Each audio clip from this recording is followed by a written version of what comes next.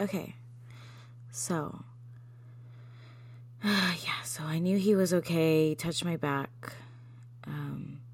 And, he cried. He was upset too because, in that moment after that, it's pretty traumatic. You, in a moment, a few hours ago, and he barely remembers. He says it was a little fuzzy, but I think he remembers more than he lets on.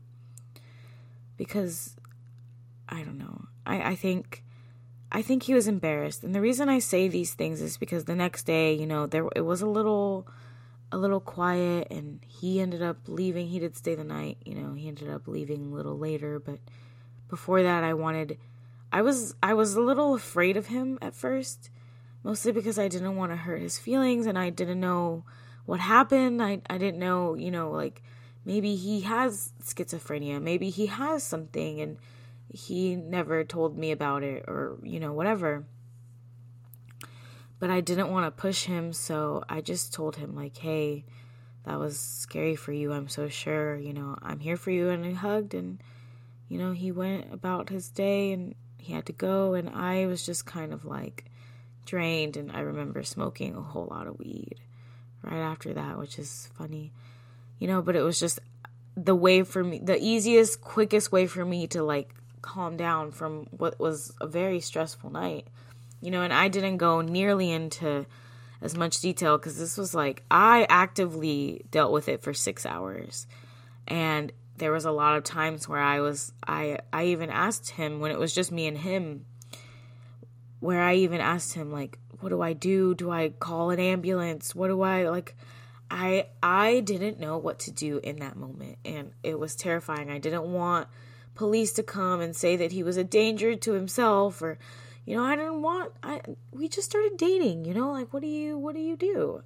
So, so that happened, and, I slowed down my weed consumption a bit, and I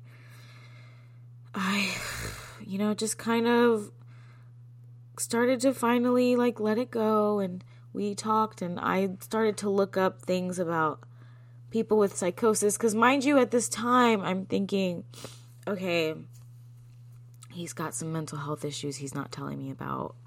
I did even what some, like, I violated his privacy. I looked up his medicines. I had to know, because I didn't want to push him, but I felt like I had, to some extent, some right to know if he had, schizophrenia or something like that.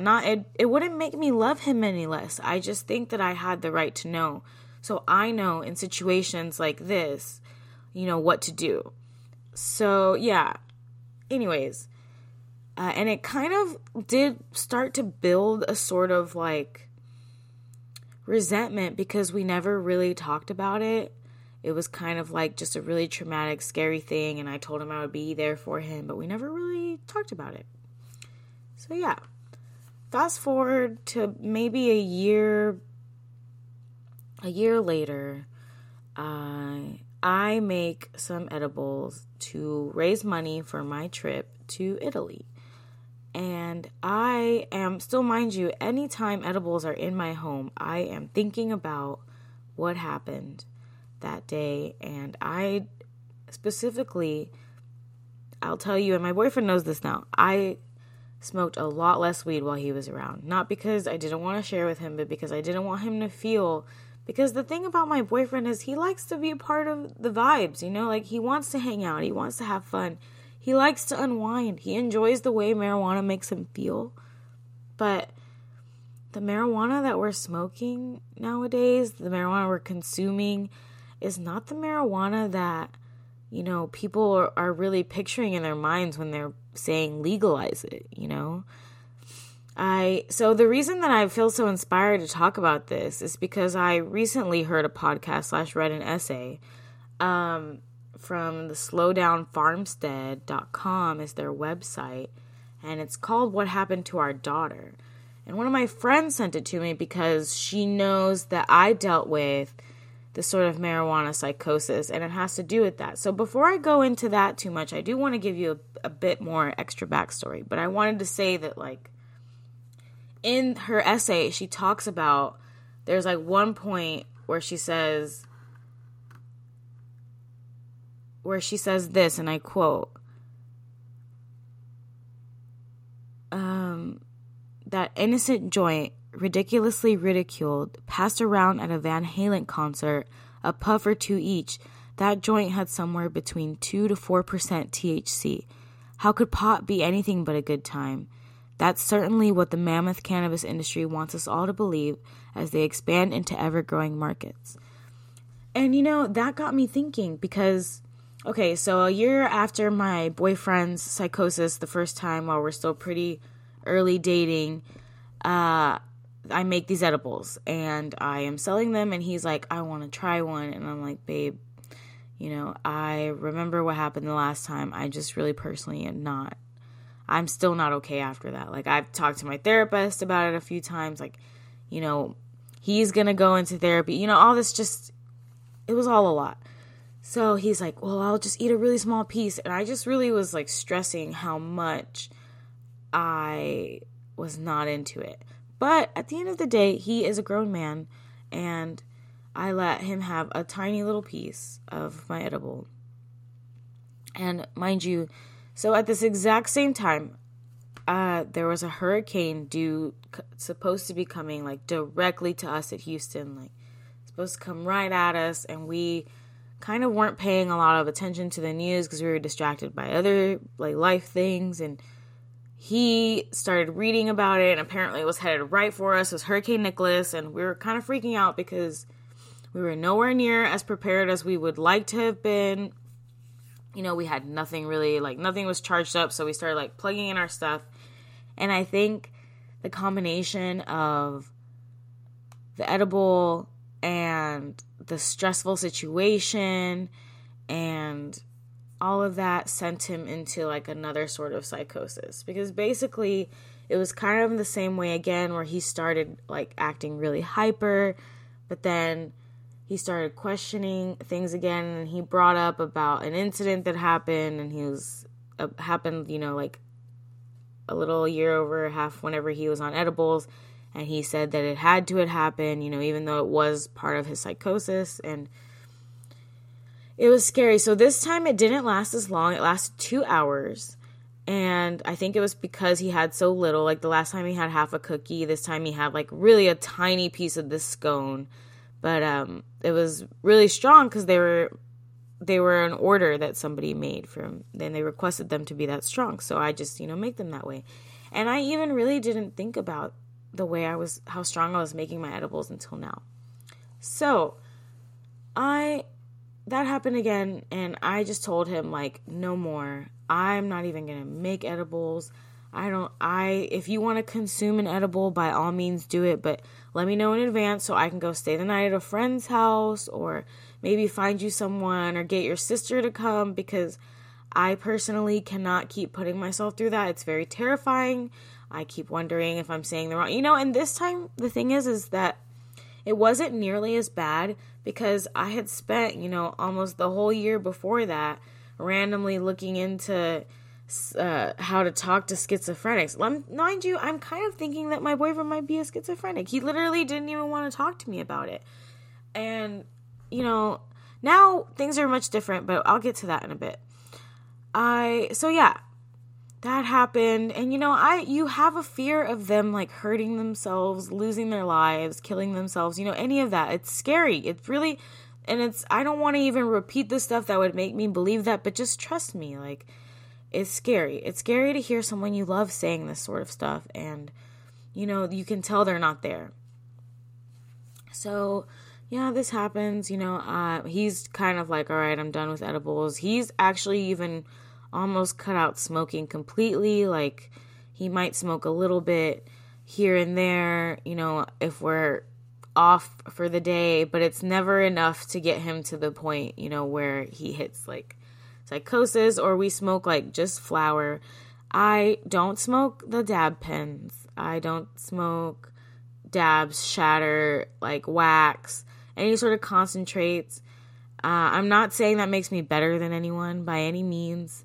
I had never really been able to afford them. So maybe had I had more money when they first kind of started coming out, like to spend, to like get all the stuff, But I never, like, I always had like one pipe and maybe like a few papers or some blunts, but I never like had glassware until later on in life. So, you know, I never really got to smoke any of that stuff. I would with friends occasionally, but like the few times, you know, you have that jerk friend who like gets you to cough so hard that you cry. And, you know, I had that happen to me once, so I didn't have interest in that.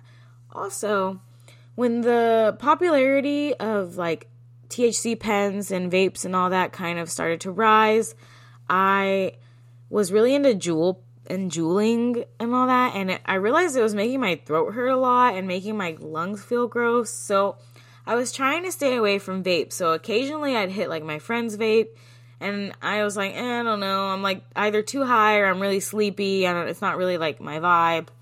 Just never really got into them. And I also would see some of the cases, and they would say things like large percent THC or 88% or 97.6 or, you know, like all this stuff. And I remember thinking like, okay, but why?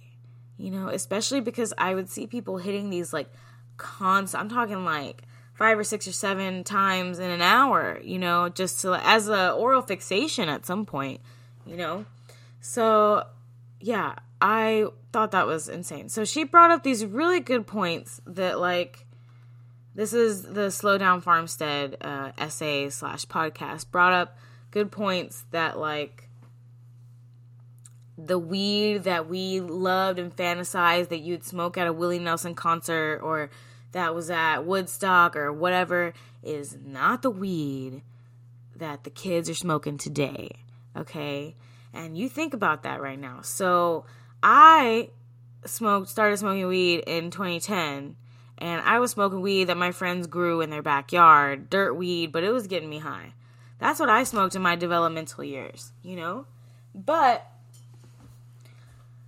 like, I didn't really get access to what we called dro at the time until later on, and it was always more expensive. So I was buying Reggie pretty late into adulthood. I really only started buying like large quantities of hydro within the past few years.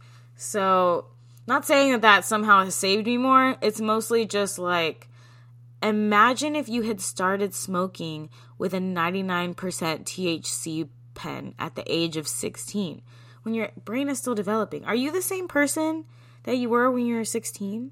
And if you are, then that's might be a developmental issue, and I'm sorry, I'm really not trying to pick on you. It's just like most of us develop from age of 16 onward, but when you do things like alter your brain chemicals or, you know, whatever this much when you're younger, it really messes with you. It's just like drinking messes with people, you know, if you had, you know, it's just, there's a lot of things like that. So she said, and I'm just going to read what she said because I think she just said it really well. She said, and talks about weed, like those joints you got at the Willie Nelson concert. It says, those joints, that marijuana flower, are not what many of these kids are smoking today. They're smoking distillates and vapes and resins and waxes and dabs and things called shatter. They're smoking laboratory creations meant to drive addiction and set off dopamine avalanches in their still developing brains. These products, some in the 99% THC content range, are meant for obliteration, not a gentle groove to some mellow beats. They're a laboratory creation meant to addict. They want us coming back for more and more. Pens, as we have come to learn, are the vaping pens that many of the teenagers in our area purchase in the First Nations reservation they call the res. So she lives in this specific area. So she's kind of talking about her daughter's experience with all of this and how she ended up ultimately losing her daughter. Her daughter took her own life. And that's what compelled me to talk about this, because I think she brings up a really good point, and I'm afraid that some people will read this and see this as a mom who's just trying to spread marijuana fear. But the thing is she's not hating on what marijuana represents. But right now, marijuana, like these distillates, this shatter, these extractions, these are, and you calling that marijuana, you calling that a plant, you know, she brings up a good point. I couldn't find it, but You call that a plant? No, it's like calling the coca plant, like, calling cocaine a plant. It's just kind of, it's not what it was supposed to be. And as a stoner, as a person who loved weed, weed helped me out and through some rough times, I think it's messed up that we've let marijuana become the next big pharma. Big marijuana is a thing now. It's no longer, and it's so unfortunate because right when we're getting it legalized is like because they ruined it. Because they made it into a way that they can monetize and obliterate and sedate the masses. And it's really, really, really fucking frustrating to watch. I just, I recommend you listen to that if you can. But, so, okay, just to kind of backtrack a little bit. So, before I read this thing too, so my friend, I won't name her, but she contacted me a couple months ago and was like, hey, I remember you telling me about your boyfriend's, psychosis. How is he doing? And I was just like, yeah, he's okay, blah, blah, blah. She was like, well, the same thing happened to me. And I was just like, what? And what was really interesting about the way, so it happened to her like a day or two before she wrote me. So she was still like pretty shook. It was very fresh for her. And she told me about it, but she sent it all in like disappearing voice notes, which when my boyfriend had his psychosis, he was very skeptical of my phone. He was like, who are you talking to? He wanted to see my messages, which is not like him, and he was very much like, thought I was like reporting to someone, So she was, even a day or two after, was still like kind of not trustworthy of technology. But she told me, that it kind of started slowly, that she ended up taking like a 250 milligram edible, and she had a freak out. I mean, her dad came, and apparently she didn't trust her dad. She wouldn't even let him near her. She had to be carried away in an ambulance. And this is my friend who I used to get high with all the time, by the way, when we were younger. We were like little assholes, partying it up. She was my party friend. Like, if anybody who knows us knows we were known to party. So this is just crazy to hear from her. And, for her to be so like, she believed that her brain was truly broken. She thought that she was trapped in a loop, that she was just kind of going to be there forever. My boyfriend shared similar stories. Then she talked to me about all these Reddit posts she found. And I, because mind you, at this time, I still kind of thought that my boyfriend maybe just had some mental health issues, So she shows me all these Reddit posts, and everyone on those were talking about the same type of stuff, that they all had this distrust in technology, that they thought maybe they were going to die, that maybe they would do something irrational. My friend, she said that if she had been alone, she doesn't know what would have happened. Like, maybe she wouldn't be alive because she was just so not in control of her own thoughts. And you just can't, at some point, you can't ignore this kind of stuff. And yeah, I know, maybe there's people out there like, duh, Kathleen, this has been happening. But sometimes you have to know people who it's happened to personally to be able to truly understand it.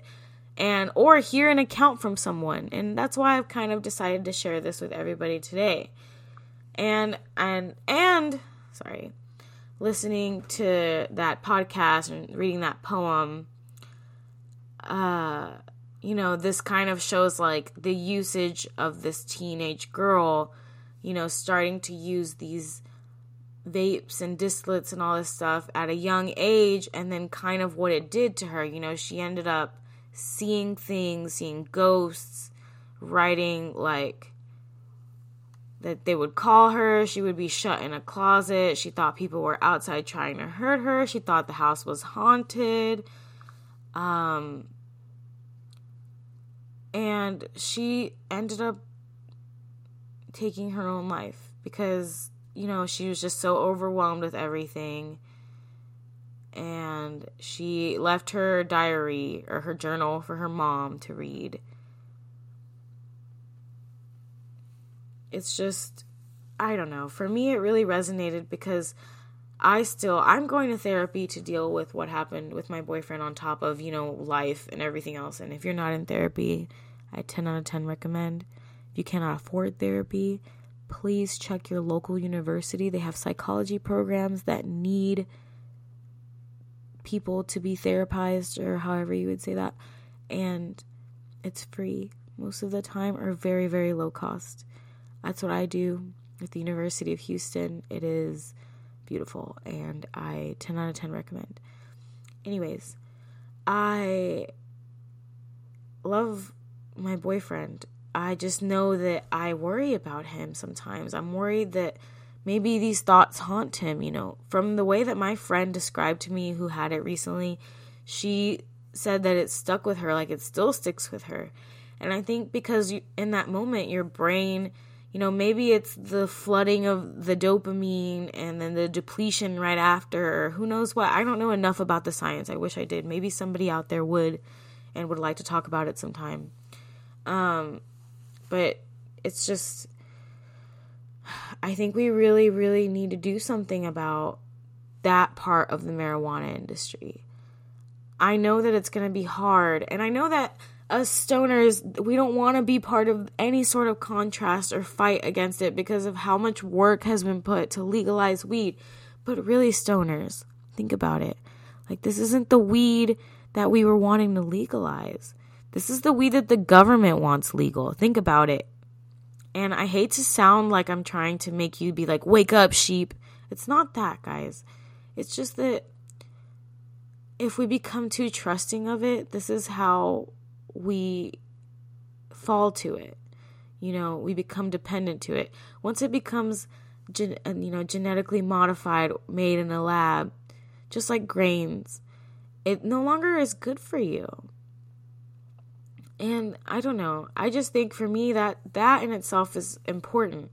And watching my loved ones suffer the way that they did just because somebody made a really, really, really strong edible, it's just, I know he's not the only one it's happened to. So I hope that, maybe this will be helpful, this story for you, so more people can start talking about it. So at least people can dose responsibly, or maybe learn about how there's strains out there that have like certain amounts of CBD in them that can help kind of counteract. Like, if you can't stop weed, okay, fine. I'm not telling you to stop smoking weed. But why are we trying to damage our brains so much with 99% THC? Like, the point to me is gone at that point. At that point, it's an addiction. At that point, it's up there with other narcotics because it's not what it was meant to be. We preached it as a plant. It's a plant. Okay, fine, it's a plant. But you can't convince me that these big marijuana companies are sitting there cultivating in these beautiful, like, green rooms with great soil that probably has like sea shells in it and fish poop because that's like the best soil or something, No, they're genetically modifying this shit and they're making you sick, just like they make you sick with their food, which is a topic for a whole nother day. But yeah, I will stop ranting about this now. I hope you really, at least what you get from this is to dose responsibly. If not, just stop with that 99% THC trash, man. It's not even good. It's not even good.